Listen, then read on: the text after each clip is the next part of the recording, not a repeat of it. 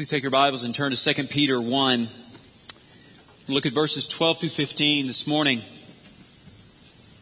2 Peter chapter 1, verses 12 through 15. As we sang in that last song that we stand by His righteousness alone before His throne, it's good for us to remember this morning, and the text does this for us as well, to remember that there is a culminating point for all this. And what I say is this, is church life, college life, life itself. Everything is going to find its culminating point before His throne.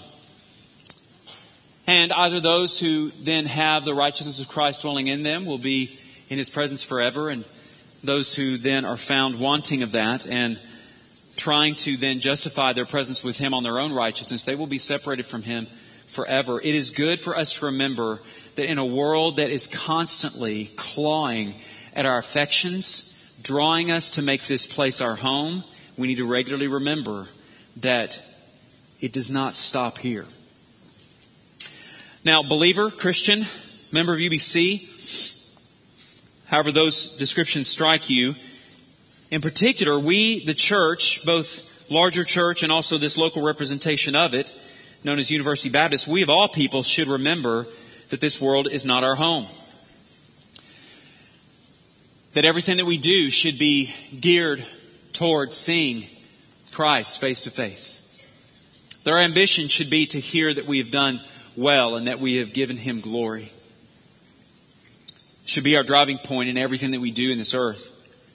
It doesn't mean that we can't take pleasure in temporal things. But it does mean that they are always sub to the ultimate pleasure that we find in Christ alone. This series has been entitled Rooted, Discipleship Runs Deep. It's only for this month. It's only out of 2 Peter chapter 1. But it's called this for a reason. We're saying that everything that we do is rooted in the gospel. Every single thing that a believer does and is rooted in the gospel. And the gospel is the good news that Jesus Christ came into the world to save sinners like you and me through His perfect life, meaning that we can't live the perfect life, but God demands it, and Christ did that because we couldn't, so He did that for us. That He died a substitutionary death, meaning that actually because we can't live a perfect life, we deserve the death that Christ had, but Christ didn't deserve it, but He took it on our behalf. Also through His mighty resurrection, that because He's raised from the dead, there's no longer any need for a sacrifice. And therefore, you have to ask yourself, no matter how much you attempt to be good, you have to ask yourself, first of all, are you as good as Jesus? And are you going to raise yourself from the dead? Because the only one good enough to stand before the throne is the righteous one, and that's Christ. So if Christ is not in you and you're the only one left standing there, that's not enough. But that's good news because He's actually already accomplished all this.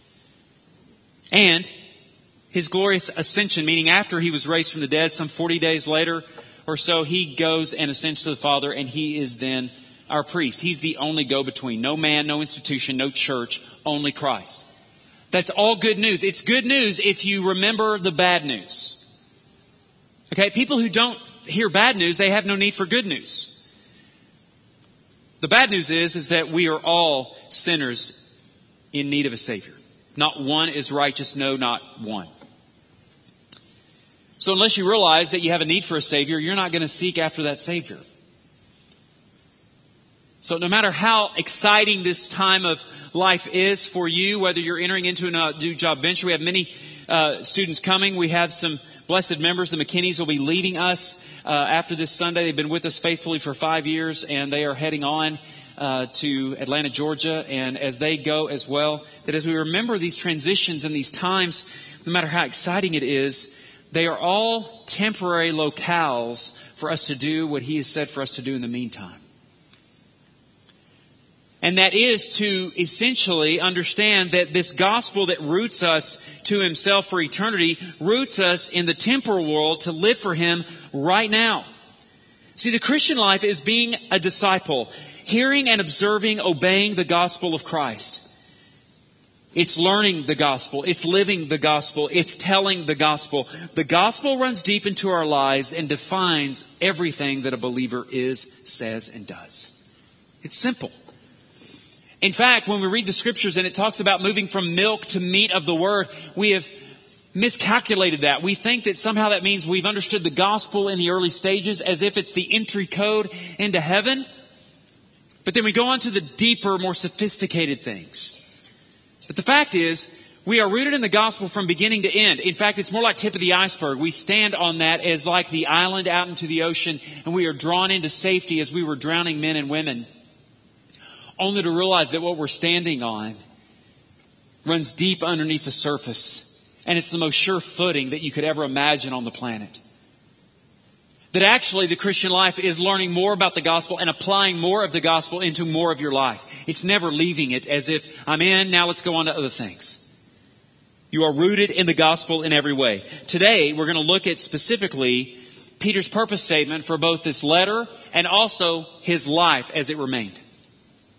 We would do well to understand that what Peter is saying is essentially the purpose statement that we should all be adopting as Christians and as a local church. That the gospel defines who we are, and therefore it defines what we do.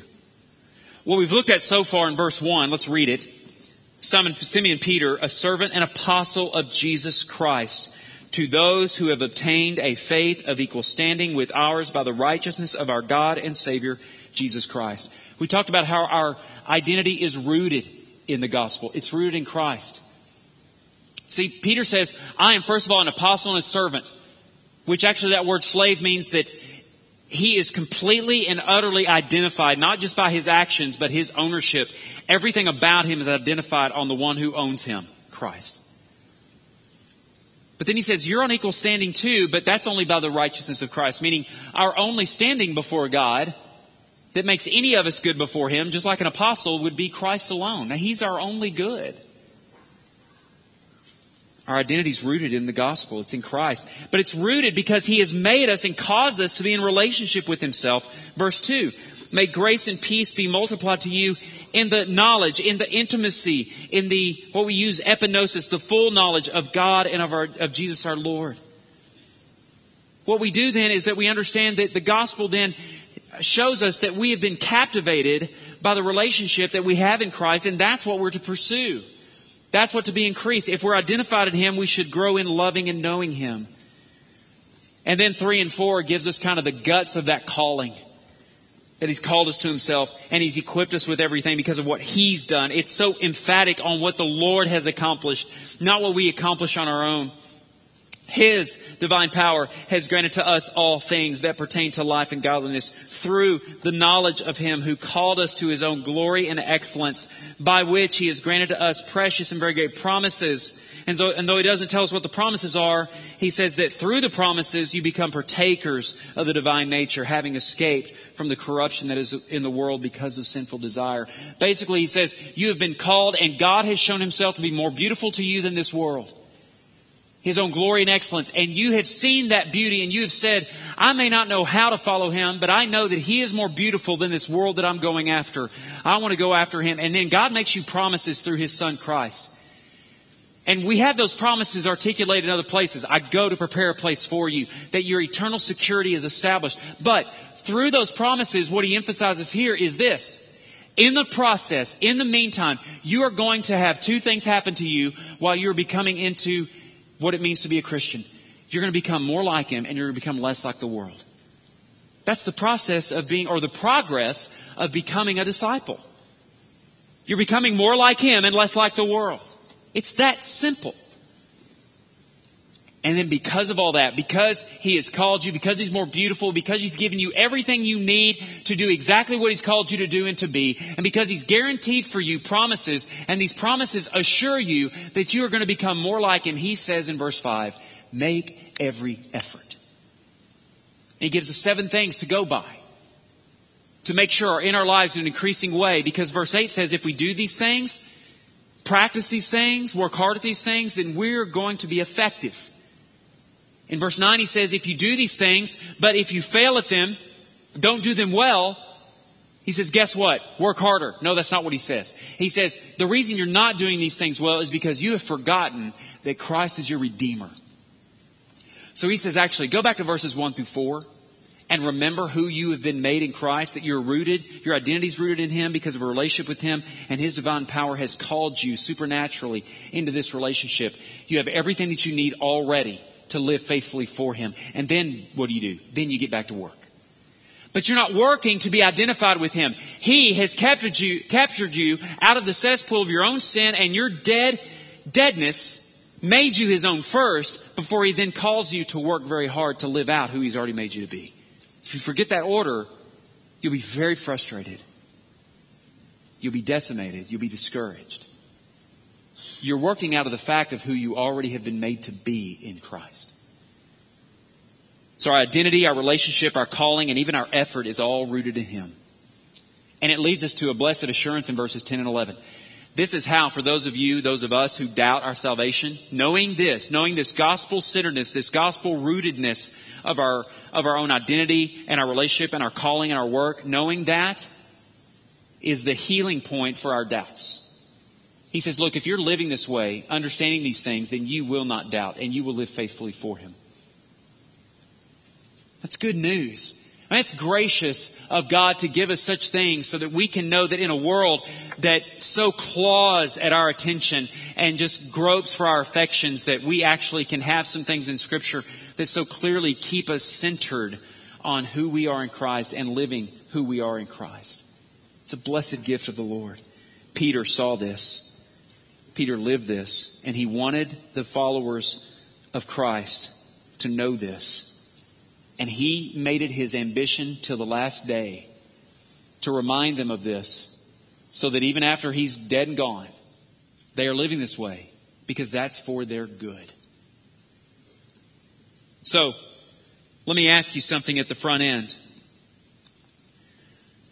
First of all, how confident are you that if you were to die today, that you know without a doubt that Christ would say, welcome in, well done?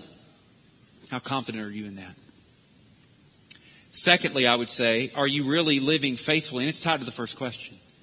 But are you living faithfully something that's worth dying for? I mean, really. Look, we're all going after different pursuits in this world. I mean, this time for college students is incredibly exciting.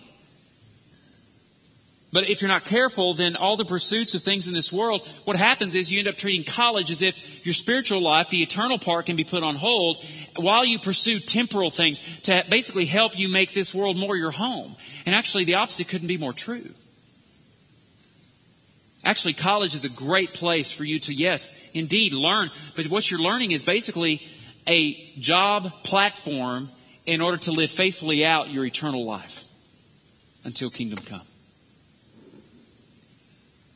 So let's talk about then this rooted lifestyle. Our lifestyle has to then be rooted in the gospel. It's not just about how we identify ourselves or what relationship we think we have or the calling, and even our effort at living like a Christian. We have to understand that this gospel then defines our lifestyle. So let's look at what Peter says in 12 through 15. Therefore, I intend always to remind you of these qualities, though you know them and are established in the truth that you have. I think it right, as long as I am in this body, to stir you up by way of reminder, since I know that the putting off of my body will be soon, as our Lord Jesus Christ made clear to me.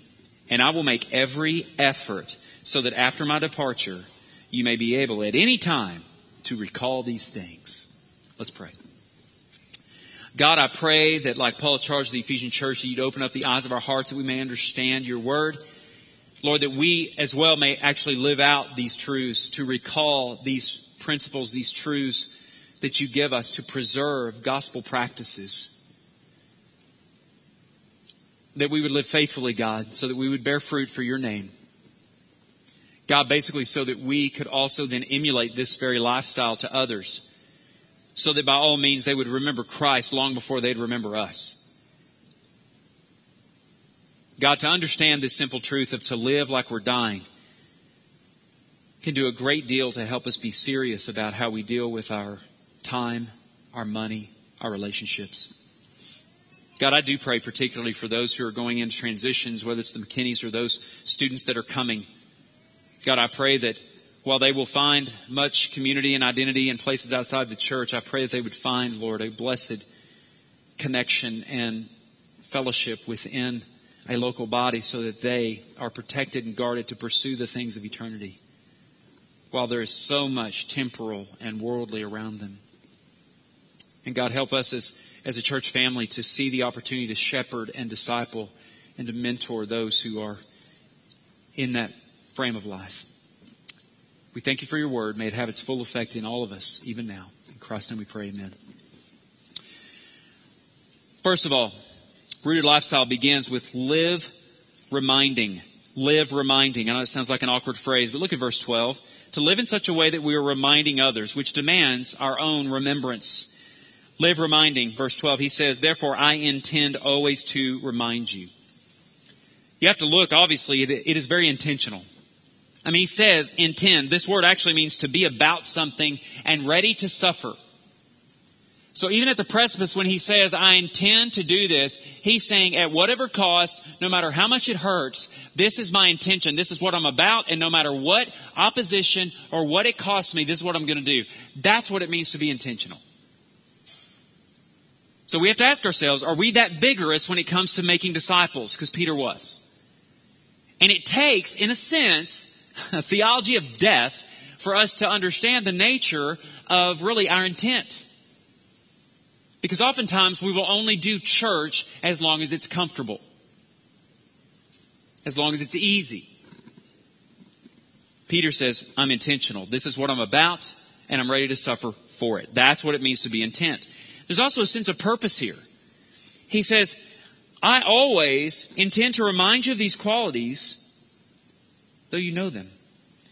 Being intentional means that your sense of purpose, if I'm defined by Christ as true disciples are, then our pursuit of intimacy with Him demands that we then encourage other people to be intimate with Him. He says, I have good standing with Him. To those who have equal standing, I want to encourage you to be close to Jesus. It's the nature of a defined disciple. If you've been made intimate with Christ, then you should want and intend to help others be intimate with Christ. It is that simple.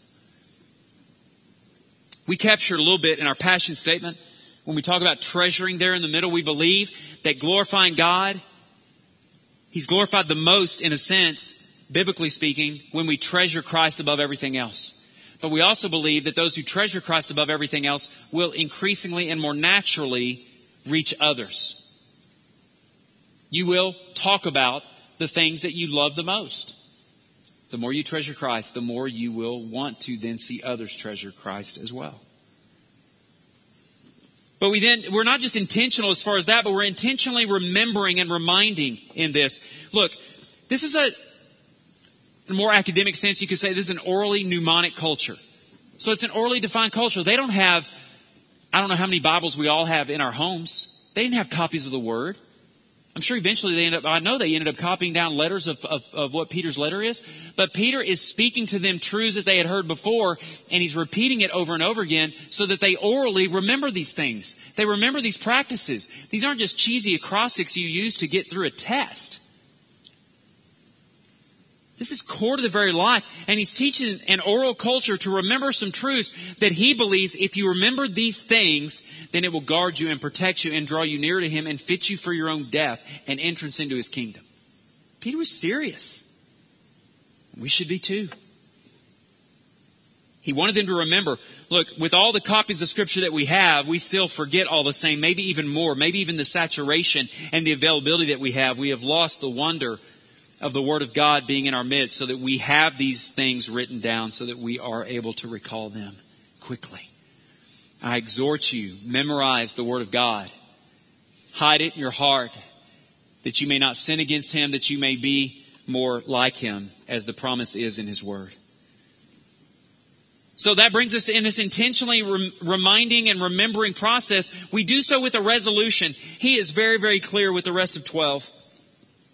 You're established in the truth that you have. He wasn't reinventing the wheel here.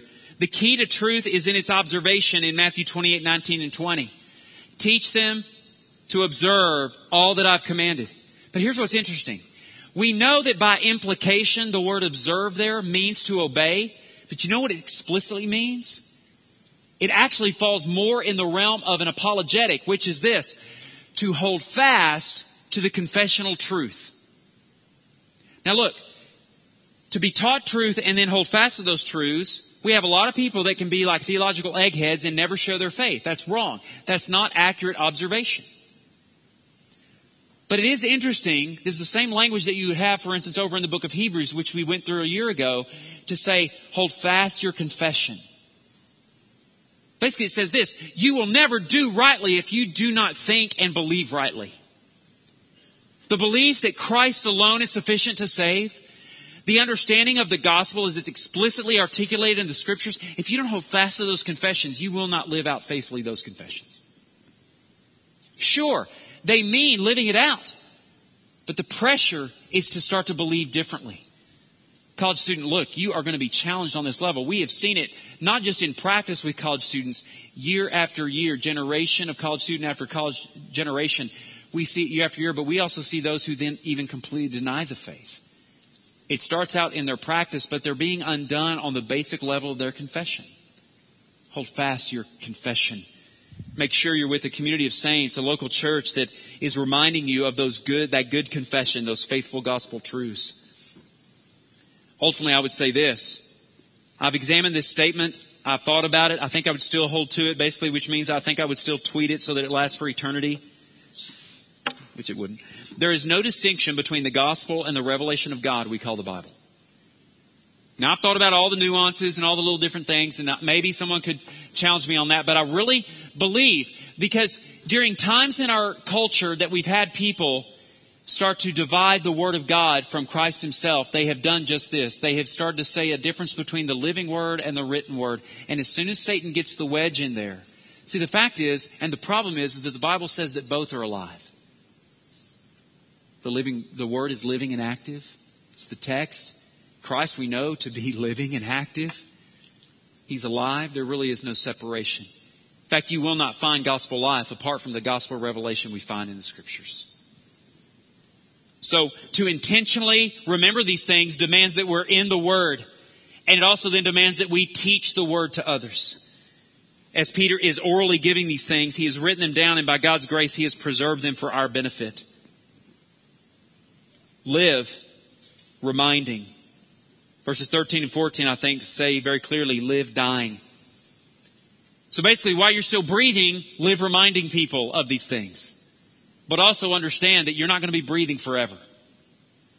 Not before these people. Verse 13. I think it right, as long as I am in this body, to stir you up by way of reminder. Verse 14. Since I know that the putting off of my body will be soon, as our Lord Jesus Christ made clear to me. What are you living for that is worth dying for? What is it? A great example of what to live for, but it's found in an odd place. Any of you that know George Mueller's life know that certainly he lived this way. He lived a very Spartan life, depending faithfully on prayer to provide even bread and milk for his family. But I think an interesting part of this is to see how he dealt with the death of his wife. I think he was married actually twice, but not at the same time. One had passed away. I think he got married again, even at 66, but I may have my biographies mixed up here. But listen to what he says. It's from his own hand. The last portion of Scripture which I read to my precious wife was this: the Lord God is a sun and a shield. The Lord will give grace and glory. No good thing will He withhold from them that walk uprightly. Now, if we believed in the Lord Jesus Christ, we have received grace. We are partakers of grace, and to all such He will give glory also. I said to myself, with regard to the latter part, no good thing will He withhold from them that walk uprightly. I am in myself a poor, worthless sinner, but I have been saved by the blood of Christ, and I do not live in sin. I walk uprightly before God. Therefore, if it is really good for me, my darling wife will be raised up again, sick as she is. God will restore her again. But if she is not restored again, then it would not be good. It would not be a good thing for me, for her to be raised again. And so my heart was at rest. I was satisfied with God. And all this springs, as I've often said before, from taking God at His word, believing what He says. In the moment of the death of His precious one, God has promised that He would give all good things for me. But he defines goodness according to God's desires, not his temporal desires. And he says, he basically says, it would not be good of God to raise her from the dead if that's not God's best good for me. It put his heart at rest. He was willing to live like he was willing to die, and even give up those that he loved around him, because he took God at his word. So there's no separation. To live intentionally reminding people of these things means that that information, that truth, basically the gospel and the word, is also fueling your ability to live like you're dying, increasingly becoming more like him and less like the world. He says, it's right for me to do this. This word right literally means a righteous, holy act. He's not just talking about a moral rightness. He's talking about a deep-seated, holy, called out ones kind of exercise. This is the purpose for which I'm still breathing, to do just this. In 2 Peter 3:1, he uses a very similar statement. You can flip over there. He says, this is now the second letter that I'm writing to you, beloved. In both of them, I'm stirring up your sincere mind by way of reminder. Either way, even his first letter, which was with the backdrop of external physical persecution, he says, I'm reminding you. You know how that letter ends? It ends with a reminder that Christ is coming. And in the meantime, he is going to call many more to himself. Disciples. It's a very simple task. It's a simple calling. In her book, Life in the Spirit, Reflections, Meditations, and Prayers, this is what Mother Teresa says. We never try to convert those who receive aid from missionaries of charity to Christianity. But in our work, we bear witness to the love of God's presence. And if Catholics, Protestants, Buddhists, or agnostics become for this better men, simply better, we will be satisfied. It matters to the individual what church he belongs to. If that individual thinks and believes that this is the only way to God for her or him, this is the only way to God into their life, his life. If he does not know any other way, and if he has no doubt, so that he does not need to search, then this is his way unto salvation. Now look, we would agree that the appearance of Mother Teresa's life was that she lived like she was dying. Now, let me give a very specific caveat. She certainly did a lot of earthly good. She did. There were many orphans fed. And there is much common grace we find even in our governments, where God protects and God does other things for earthly good. But if we're talking about what does it profit a man to gain the whole world, even to have their bellies filled, but to forfeit their soul. So I'm not saying we shouldn't have any ministries like hers, but what I am saying is that if this is her confession and this is her own writing and this is consistent with what she taught, then she was not first and foremost at all leading anybody into the kingdom of heaven. Because Christ alone is the way into salvation. The sincerity of men's beliefs into other worldly systems like Buddhism or any other men or practices or works to lead to salvation, no matter how sincere you are, if it is not alone in the person of Jesus Christ, in his life, death, burial, and resurrection, and nothing added to it except faith, except the trust and belief that he is exactly who he has revealed himself to be in the Scriptures, then it is not for the gospel's sake that all of that work was done. No matter how benevolent it appears. I would rather live like I'm dying, according to Mueller, than I would according to Mother Teresa. Philippians 1:21-26 says, For me to live is Christ, and to die is gain. If I'm to live in the flesh, that means fruitful labor for me, yet which I shall choose I cannot tell. I'm hard pressed between the two. My desire is to depart and be with Christ. That's far better. But to remain in the flesh is more necessary on your account. Convinced of this, I know I will remain and continue with you all for your progress and joy in the faith, so that in me you may have ample cause to glory in Christ Jesus because of my coming to you again. That's why we are still here. If you're a believer, you are still here for that very reason. To cause others to have joy in Christ. See, when we say reaching others, our statement doesn't stop there. It goes on to say that they may find lasting joy in Him. We don't want to stop making disciples until they are more satisfied with Jesus than they were yesterday. And that should be our pressing case. So why are we here? We're here because we're sojourners and strangers. 1 Peter 2:11, his first letter, that he says he was doing the same thing. He says, "Beloved, I urge you as sojourners and exiles to abstain from the passions of the flesh which war against your soul." Why? The passions of the flesh drive you to make this world your home. Your spirit's saying your home is with the Lord. Keep your conduct among the Gentiles honorable, so that when they speak against you as evildoers, they may see your good deeds and glorify God on the day of visitation. So you could even take abuse, because even if you're robbed of things, even unjustly in this world, He owns the cattle on 1,000 hills. He'll give you what you need, even if it's not totally everything back that you lost, but He'll give you Himself. And one day the reward that you reap is far greater than anything you lost here. It's like missional living. It's hard for many of us to go from mission trips back here. Mission trips, I think, are so great. One of the reasons it's so great is because you're out of your earthly comfort zone. You're in a place very much on purpose for a very specified reason.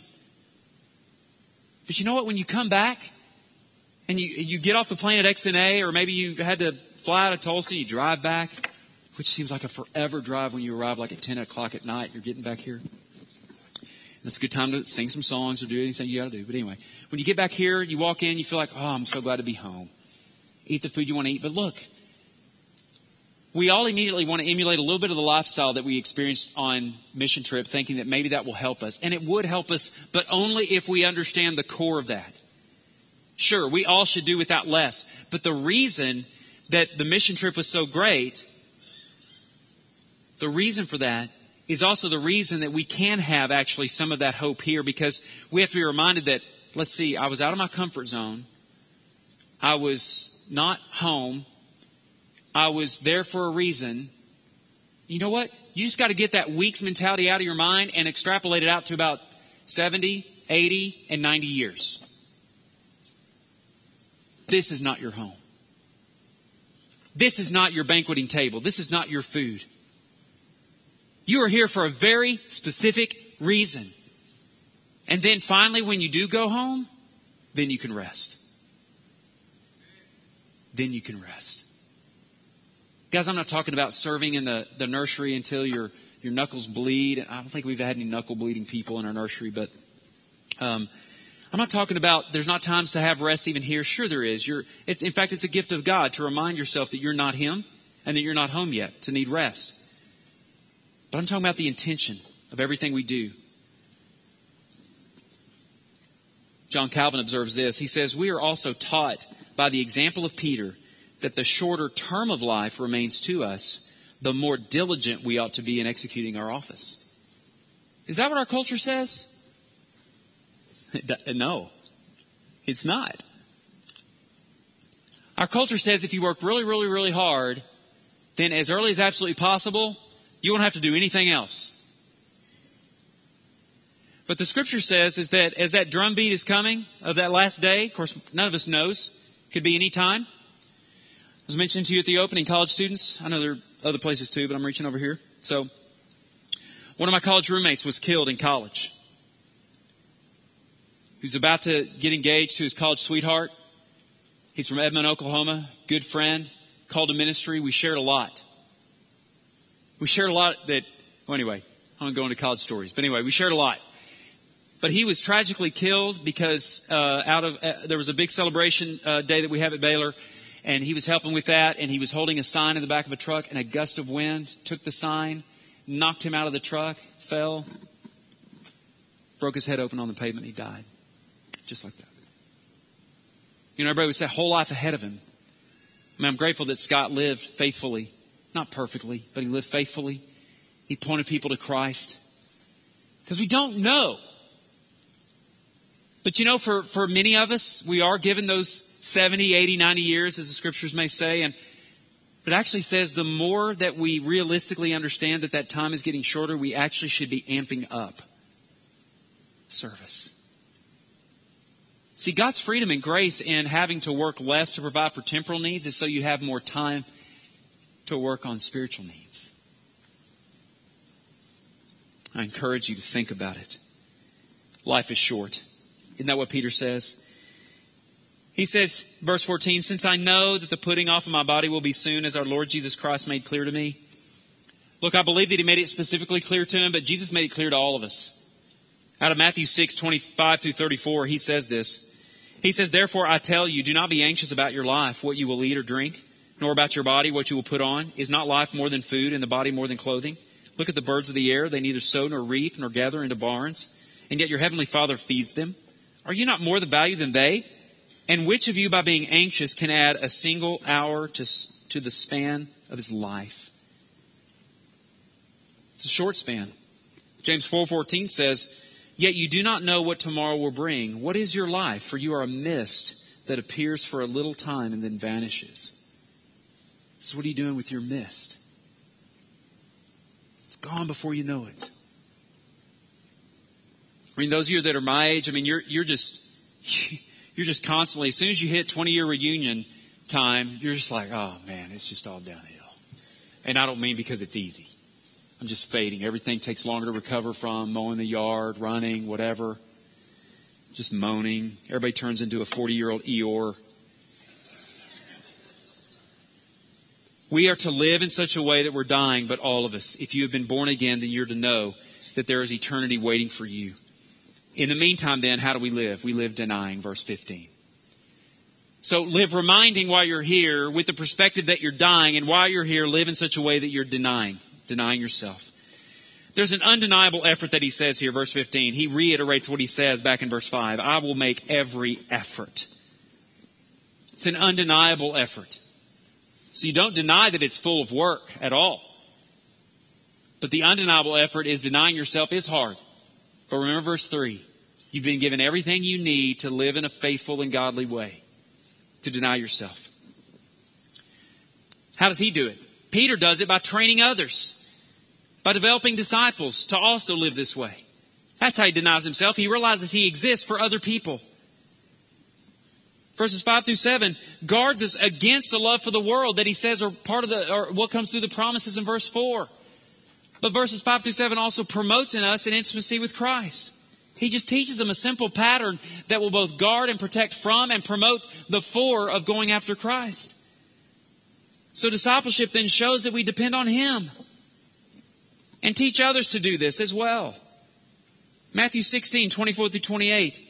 Then Jesus told his disciples, if anyone would come after me, let him deny himself and take up his cross and follow me. For whoever would save his life will lose it.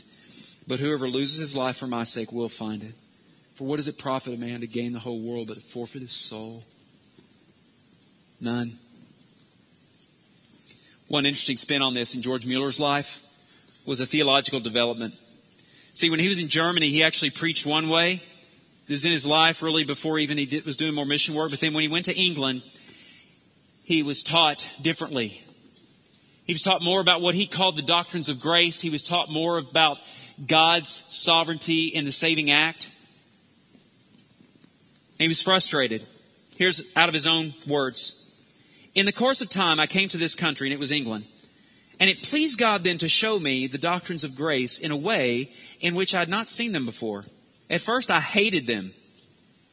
Here's a quote. If this were true, I could do nothing at all in the conversion of sinners, as all would depend upon God and the working of His Spirit. He was frustrated by that thought because he had already at this point given up much of his life and labored very hard. But when it pleased God to reveal these truths to me, and my heart was brought to such a state that I could say, I am not only content simply to be a hammer, an axe, or a saw in God's hands, but I shall count it an honor to be taken up and used by Him in any way. And if sinners are converted through my instrumentality, from my inmost soul I will give Him all the glory. The Lord gave me to see fruit. The Lord gave me to see fruit in abundance. Sinners were converted by scores. And ever since God has used me in one way or another for His service.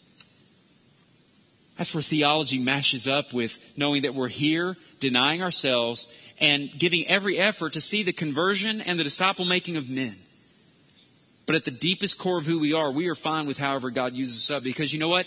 Adoniram Judson believed the same theological points and saw almost no fruit. But you will see in his writings and through the death of many in his family. To God be the glory whenever. I mean, I would love for UBC to be Mueller-like in that we see tons. I said Mueller, not Mueller. Don't pronounce his name wrong, even though it's spelled the same. Although John, where's John? Oh, he's getting ready somewhere else. We have a baptism later, so he's probably up there getting ready. I would like it to be Mueller-like in many ways, but Mueller, I would love to see the fruit. That would be great. I want us to see more. But part of my suspicion is that until we all resolutely understand that to God alone be the glory, to the deepest core of who we are, and then therefore live denying all that we are, my suspicion is we won't see as much fruit as we could, but we'll still see some. But I would like to see more. Glory to God. We don't want to leave our children or the people of this church just bequeathed items or some legacy of a good work ethic, even though those are all good things, I guess. Ultimately, the legacy we want to leave is a pattern of living that can be emulated that will draw them closer to Jesus, plain and simple. That's why I love 2 Peter 1 so much. In all the things that I fail at as a pastor and as a person, it constantly reminds me of the core, the simple core of who I have to be as a person and as a pastor.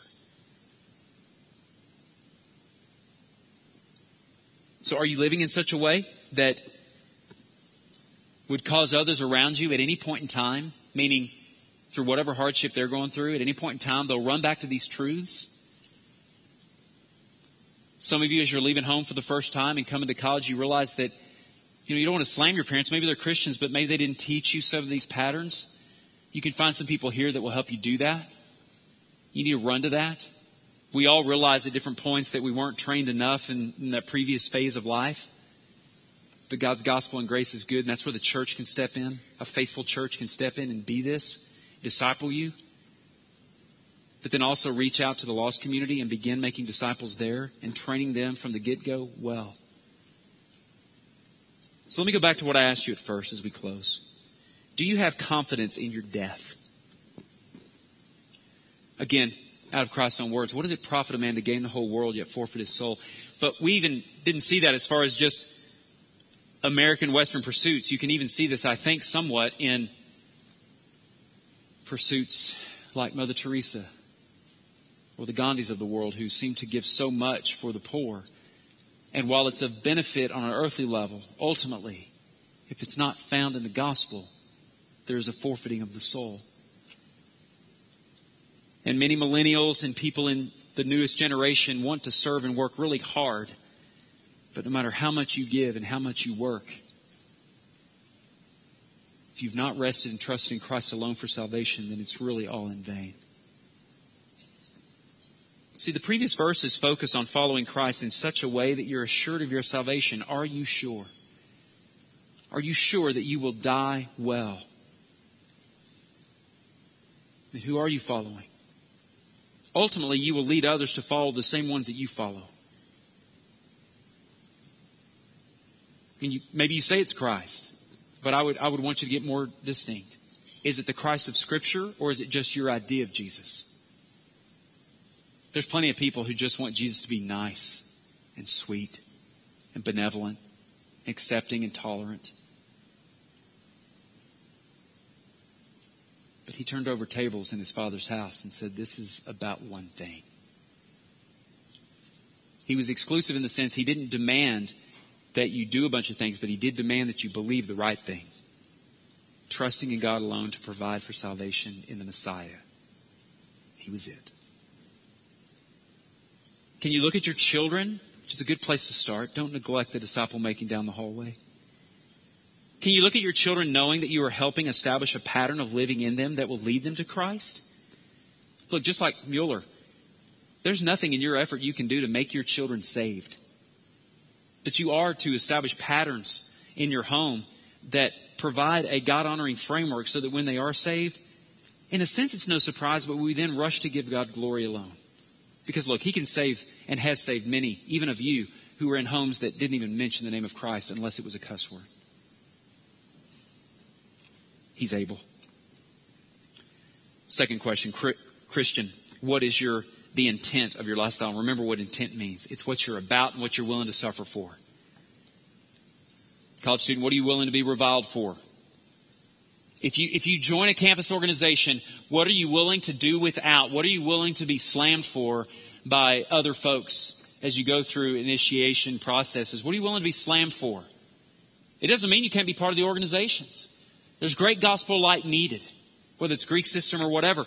But whatever the case is, what's going to be demanded of you? What's the intent? What are you willing to suffer for? Look, Christianity is not just an idea. It's a definition. It's a definition of who we are and what we do. Here's some ideas.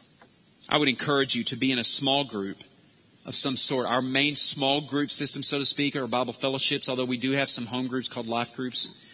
But I encourage you to be in a place where there's a small group of people that are in personal relationship with one another for this very same intention. And if you're already in a group like that, I would encourage you to pray for a reminder of the simplicity of the intent.